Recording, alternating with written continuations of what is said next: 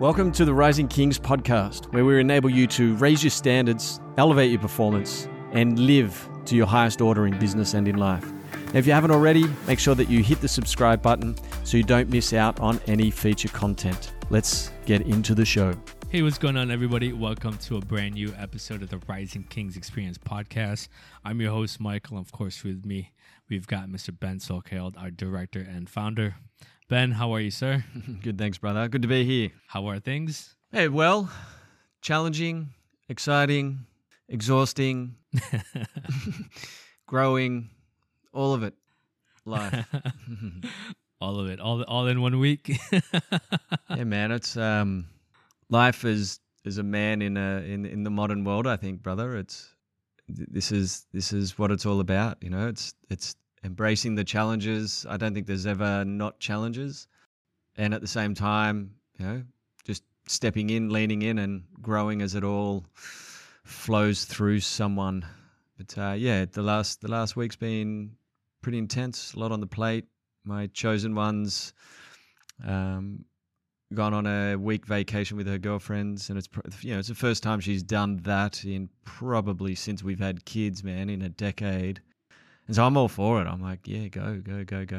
And it's just interesting to watch as you become a solo parent. And, you know, I just give full respect to those parents out there that are raising kids on their own. It's it's a wild journey. And yeah, so it's been cool. It's been fun. Been learning a lot about myself through this process. And yeah, looking forward to seeing what comes next. What's the biggest lesson you've learned? Man, it's just how much children are reliant on you as a parent. You know, when you know, my wife, my chosen, and I are raising children together, like when we're all together, you can create space for one another, you know. Chosen one will watch kids in the morning. I'll go do my morning routine. I'll watch the kids mid-morning. My wife can go and do what she needs to do, etc. The big thing I see, it's like there's no being single parent at the moment. There's no reprieve, and so it's just you're just on with responsibility. And then when you're running your own business and you got kids, you realize, man, like where's my space? Where's my time? Which is a selfish conversation I have with myself. But I guess the lesson I've learned through this is I just got to surrender into the moment. Like it's not about dragging around resentment of, oh, well, man, I didn't get to do this morning and I don't get to do this now. And now I've got to take them to the skate park, and now I'm taking them to go-karts, and now I've got to take them for a bushwalk, and now, you know, like they're telling me that they're bored. And it's easy to get caught up in resentment and get pissed off and frustrated to actually just, hey man, let's just play and be there and cruise around. And once I make that switch in my head, it's actually quite fun and more enjoyable. I just notice myself if I'm attached to something, if I'm holding on to something, thinking, you know, I should be doing this, or I need to be doing this, or I should be, you know, on calls right now, or I should be doing something in the business, or I should be doing exercise, or I should be meditating, or I should be, you know, like when I'm carrying that around, I'm not present, and I find that I get frustrated much quicker. So my biggest lesson has just been, man, it's just, I've heard people say it before, but it's just like, just let go, man. Just be free and easy when the kids are there, and just go with the flow. And that's been quite fun. Yeah, that's one thing. Yeah, my partner left yesterday for a few hours, and it was just me and the kids, and it was fun. It was interesting. I don't know how, you know, single parents do it, but more power to those people. Absolutely, man. Especially too when you throw in, you know, just the domestic duties of the day and the week. You know, washing, cleaning, cooking. You know, it's on, bro. It's on. And that actually sort of flows right in, you know, perfectly into our topic for today. So, you know, one of the things that I wanted to talk about was, you know, what does it mean to be a man in the 21st century? Now, you know, the old ideas of being a man is sort of changing. You know, men are sort of being left without a clear definition of what masculinity is supposed to be, sort of in this present day. So, question to you is, what does it mean to be a man in the 21st century? Good, solid big question, It's a heavy question. which I like. Look, I feel everyone has their own opinion on this. The I guess the definition I utilize or I look into or I lean into around it at the moment is, I'm here to provide, but not just provide financially. Like my role isn't just to make money to put food on the table and a roof over our heads. When I use the term provide, like I need to provide safety for my children, my chosen one, not just safety as well from the external elements, but safety to be able to be your real self. Like my chosen one can be her. My children can be who they are, not a predefined, no, you fit inside what I predetermined you to be as a son, you to be as a daughter, you to be as a wife. And if you stretch outside of that, there's going to be problems. It's like I need to provide a place, a safe zone, area where they can be who they need and want to be. There's also, the responsibilities of, ensuring that, there's food on table at the night, that we have a place to live, that we have a bed to sleep in, and all those, which I think are very important. But I do feel the provide notion goes much larger for me these days, and it's providing, connection, it's providing communication, it's providing a warm, loving home, it's providing fun, it's providing safety, it's providing security, it's providing openness, it's providing, all those bits and pieces. And then, on the other side where we talk around, old school provide and protect, and then there's protection, but it's, again, like for me, protection goes beyond, hey, someone's at the door and I've got to protect my children against them. But I need to, the protection is more around helping, especially with children, around if they're being bullied at school. Well, it's not me going in and saying, hey man, stop bullying my son. It's me having a conversation with my son to help him understand, why do humans behave like this? So with my daughter, like, why do humans say that? Why do other kids do this? Why do they operate? And really helping them see, quite a different world than I would have thought I would have seen at their age. And so I see that in terms of like, it's a man's duty and a man's role in this world is to, provide and protect on a larger scale than just, hey, you earn money and you protect them from external elements. Yeah, it's a much deeper guidance, I guess, system that I look into now as being the man. There's duties above that as well, right? So that's family side, and then, man, there's being a man in the fucking community, being a man in the world. I lean on 3 core principles: inspire, empower, support.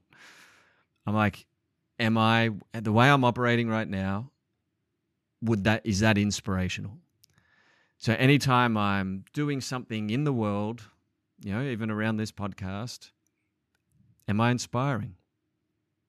Am I empowering? Am I empowering others when I see others that aren't, operating at their best, and I know that they could potentially operate at a higher potential, or empowering, others who might feel a bit down and empowering them to get up and do, their life's best work, and then supporting, like always looking, how can I support this person? How can I support that person? Even, just on a small level, there's a bunch of my son's friends, and I know that, they've got brothers and sisters and they come from pretty large families. And there's a mother who's at home because the father's at work, and there's a mother at home with 5 kids trying to keep them all entertained over school holidays. And I'm like, hey, does Max want to come and hang out? Does, James want to come and hang out? Does, and get them along, and I'll take them out for the day, and just, how can I support? So how can I inspire them? How can I empower them? How can I support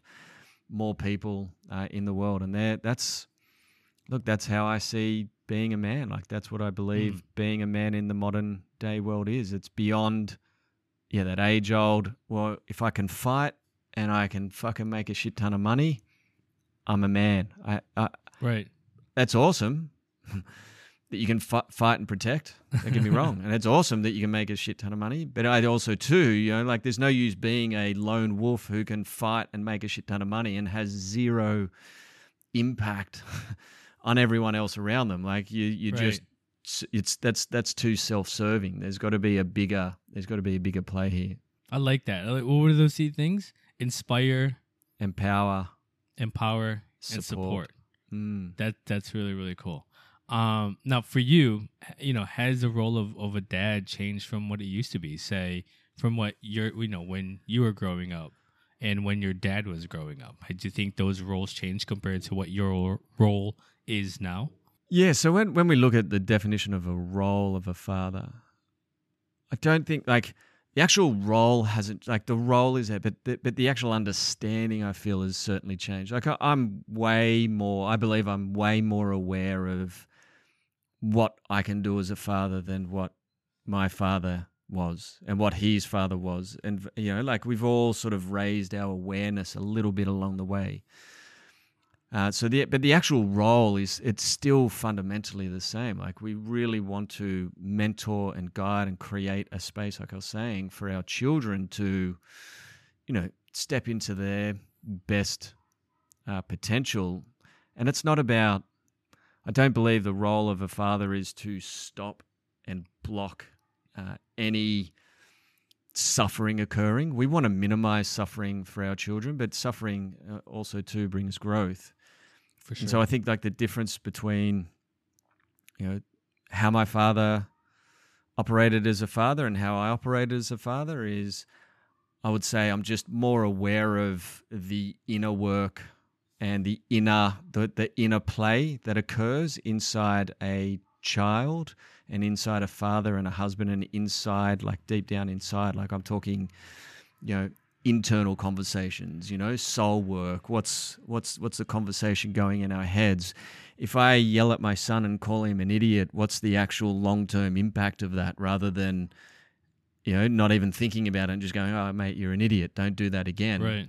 But it's actually, it's what's that breeding by me doing that, or stopping my children making mistakes and getting cross at them because they spill milk or because they don't eat all their dinner and getting frustrated and yelling and annoyed. And, it's a constant evolution, but I'm constantly raising my awareness on this to go, what's the actual long-term impact here? Like what am I actually really telling my children when I operate like that? And I'd say that's the biggest difference between how I operate as a father and how my father operated as a father. But I'm not dismissing how my dad raised me. I think he did an amazing job. I wouldn't be who I am today. There's just, right. I've taken all that and I'm like, okay, well, what else am I learning about myself, my role, my duty as a human being, and what can I impart onto my children so that they'll be even more evolved than me? My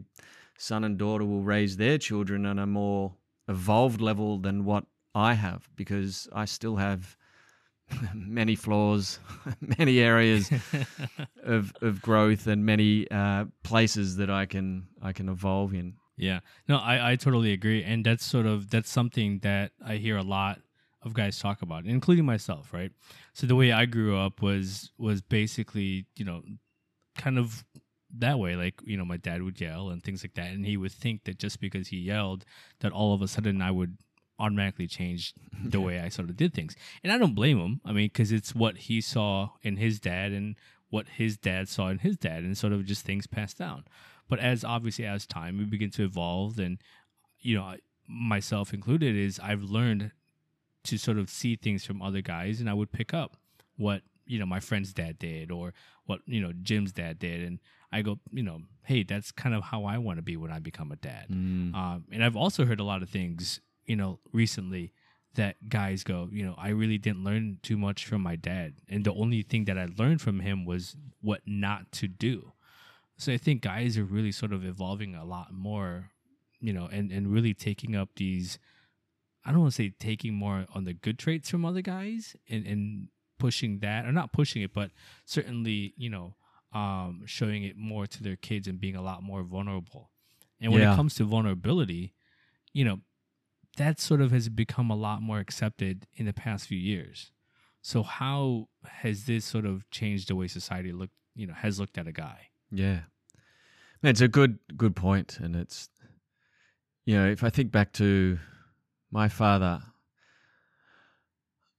there was a little bit of affection. I wouldn't say a high amount of affection. Versus, when I talk about affection, like I love you, cuddling, kissing, those sorts of things, it's that's very high in my family, like I kiss and cuddle my son and my daughter and my chosen one in front of them all the time, like we're a very loving, giving, we always operate from kindness first. Right. And we say, I love you dozens of times a day, like it's not just I love you once a week or once a month. It's every day. It's every day. Like I'm really projecting, and it's one way. Like I just want to give love out. I don't expect, and we talked about this on a previous podcast, like I don't expect them to say I love you in return. It's a one-way gift. Whereas I think back through, for my father, I think it was a challenge for him to really hug and embrace and kiss another man. Like it's a very different generation, the way that they looked at those sorts of things. Whereas now it's like I hug my brothers, my Rising Kings brothers. Like I'll give them a kiss, man. I do this because I'm not uncomfortable with who I am. I know exactly who I am and how I operate. And I think this is a very important piece of the puzzle, especially as we as fathers evolve, is showing that. And I think that's, going back to what that you said, some guys that we speak with who say, I learnt nothing from my father. I'm sure if we really looked into it, there probably are some areas that they did learn some good traits. However, it's been masked by a lot of the stuff that wasn't shared. And I would say one of the biggest is around affection and, love and unconditional. A lot of us got love from our family or kudos from the family when we did something really. You get an A fucking plus on your report card. Hey man, love you, son. You get first in your fucking swimming carnival. Oh man, I love you. You're so good. Anything else outside of that, you could have done better. You should have tried better. Yeah. You could, and I get that. From there, it's like, hey, they see potential in us, but it's that they're not communicating it in the best way. And I think that's a big shift between the man of today and the man of yesterday. Is we're now in a much more open society to allow men to actually be vulnerable. It's okay to hug another man. It's okay to love another brother and love another man. It's okay to really love and embrace your children, not just a father to his daughter because it's a girl and, hey, I can cuddle her and kiss her. And then my son, it's like, well, you fucking get this done and da-da-da-da-da. And it's like, no, man, it's equal. Like love, which is, there's physical love, cuddles, hugs. There's also, projected mentioning of love, like I love you, I love you, I love you. And it's also too, it's just shown through our actions and the energy we bring to the room with our children. And I think that's a huge differentiator between, well, what I see with men and fathers in today's world to, fathers of previous generations where that stuff wasn't done, it wasn't shared. And it's no fault. I don't believe it's any fault of our fathers. They did the best they could do. And I'm sure they would say, they'd have this same conversation. Like my father was so heavy on me. And my dad used to say it all the time, you have no idea how strict my father was. Right. And my father's like, I'm lenient. And I'm like, holy fuck, man. Like, are you kidding me? But now I find myself, I'm even saying that to my children. I'm like, man, like, I'm so lenient as a father compared to my father. But it's like it's just generational stories, right, that come through. But I really look at the evolution of, like you said, vulnerability. Vulnerability is connection at the end of the day. It's being able to share and connect and communicate. And I think this is where a piece has been broken in the past. Because if you can't share your truth, if you can't be vulnerable, that means you can't be open. If you can't be open, people can't connect with you. Your children can't connect with you. Your wife can't connect with you. Your friends can't connect with you because we're closed. No, man, I'm all good.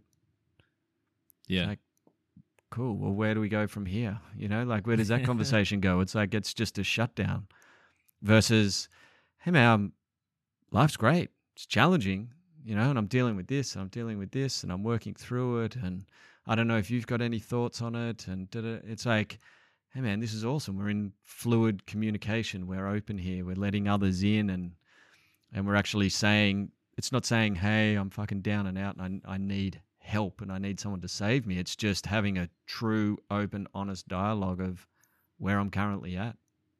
And that was the thing, like for me as an example, I never heard my dad tell me I love you, son. Like never. And I always tell guys when we're on calls, if it wasn't for my mother and my brother, I don't think my dad and I would have ever talked, especially during my teenage years. Right, where I'm sort of finding different things, and like me and my dad were just on a complete other sides of sort of the wavelength. And it wasn't really until like my daughters came around that my dad showed any form of emotion. Like he is the first one. We're on opposite sort of time zones because they're living back in the States, and he's the first one every morning and every night before my kids wake up, or as soon as my kids wake up, and as before they go to sleep. Make sure that he FaceTimes them and says, I love you, or good night. And sometimes he only calls just to say that. And he doesn't say anything else. He just goes, just wanted to say good night. Love you, girls. And I'm thinking to myself, like, where were you when I was growing up? I was like, how come I never heard anything like that growing up, right? But it's funny because, my mom said, oh, just let it go because it's all that he knows. And it wasn't until that my daughters came around that he sort of realized that I wasn't there for my kids, so therefore I want to make sure that I'm there for my grandkids, and I appreciate that because the dad that I had or the grandfather that I'm seeing now would have been a perfect dad. Yeah, but I'm glad at least he showed up rather than him being who he was when me and my brother were growing up. So I find it to be cool. Yeah, man, I think I'd say that's a not uncommon story either. Like I look at the difference between my father as he operates as a grandfather versus as my dad, and yeah, it's very different. And I feel too, like we talked about awareness. As your dad's probably becoming aware of this. I think the challenge I see that comes into this is there could be, and I'm not saying that this is how your father thinks or my father thinks, but there could be a level of guilt and shame, and so they don't want to address it, and so they don't actually know how to reach out and say to you, "Hey, Michael, I think back to when I was a dad, and I really didn't show up for you, man, and I want you to know that I always loved you." Like part of me wants to believe they do genuinely think that deep down, like they love us. They just don't know. They just don't know how to communicate it. And I feel it's our role as sons to just keep pushing, unconditional love back to the father and see what comes out of it. And I've been on this path, as I've shared before, man, for well over a decade. Like I was the first one. I started saying I love you at the end of a phone call to my father when I was at university, and I think he fucking wigged out. I don't think he knew what to do. He's like, what? I was like, I love you, Dad, and I hang up the phone, and and all of a sudden, and then it started to come back. I love you, Dad. Oh, I love you, Ben. Like it took months and months and months, but even now, when I go up and visit my family, and I just hug him, and I'll hug him, and then he'll do a tap on the back, and go to pull away, and I grab him stronger, and I'm like, bro, you're not going anywhere. I want to hug you. He's like, oh, enough. And I was like, no, man, I just want you to know I love you. And he goes, yeah, I know, I love you too. But I think for me, it's a one-way gift I'm just giving to him. I want him to just build enough trust, and whether he chooses to or not, that's his choice. Yeah. But to have a feeling of enough trust in him that he could come to me one day and say, if he wanted to, and he may not think this, but if he did, but to be able to share his truth about how he feels around it. You know, versus I need that from him. I don't need that from him anymore. Like I'm my own man now. I've learnt to accept me and love me for who I am and what I'm doing here. And if my father wants to share that, awesome. If not, that's cool. Like I love him regardless, man. Like I unconditionally love my father, all his traits, all the stuff that triggers me and pisses me off. I love that about it because it lets me grow when it happens. So let me ask you this then, and I'm assuming like your dad probably grew up, and certainly his dad grew up in that generation where, you know, a man's a man, right? We've all heard that saying. So is a man's man like a thing of a past? Yeah, I think I guess what you're saying here is, you know, the man's man is, you know, he's the tough guy, doesn't cry, doesn't show emotions, just gets shit done. You know, I think it's when I say when you say it's a man of the past, there's still a lot of men who operate like this. You know, it's still I would say majority of men are still operating like that. There's definitely a shift moving towards, and not saying that it has to be the opposite end of the spectrum. And I think this is where people get lost because they go, well, you're either a man's man or you're a fucking, you know, soft man, you know, like which one are you going to be? Like the soft man who shares all his emotions and doesn't get anything done and always complaining.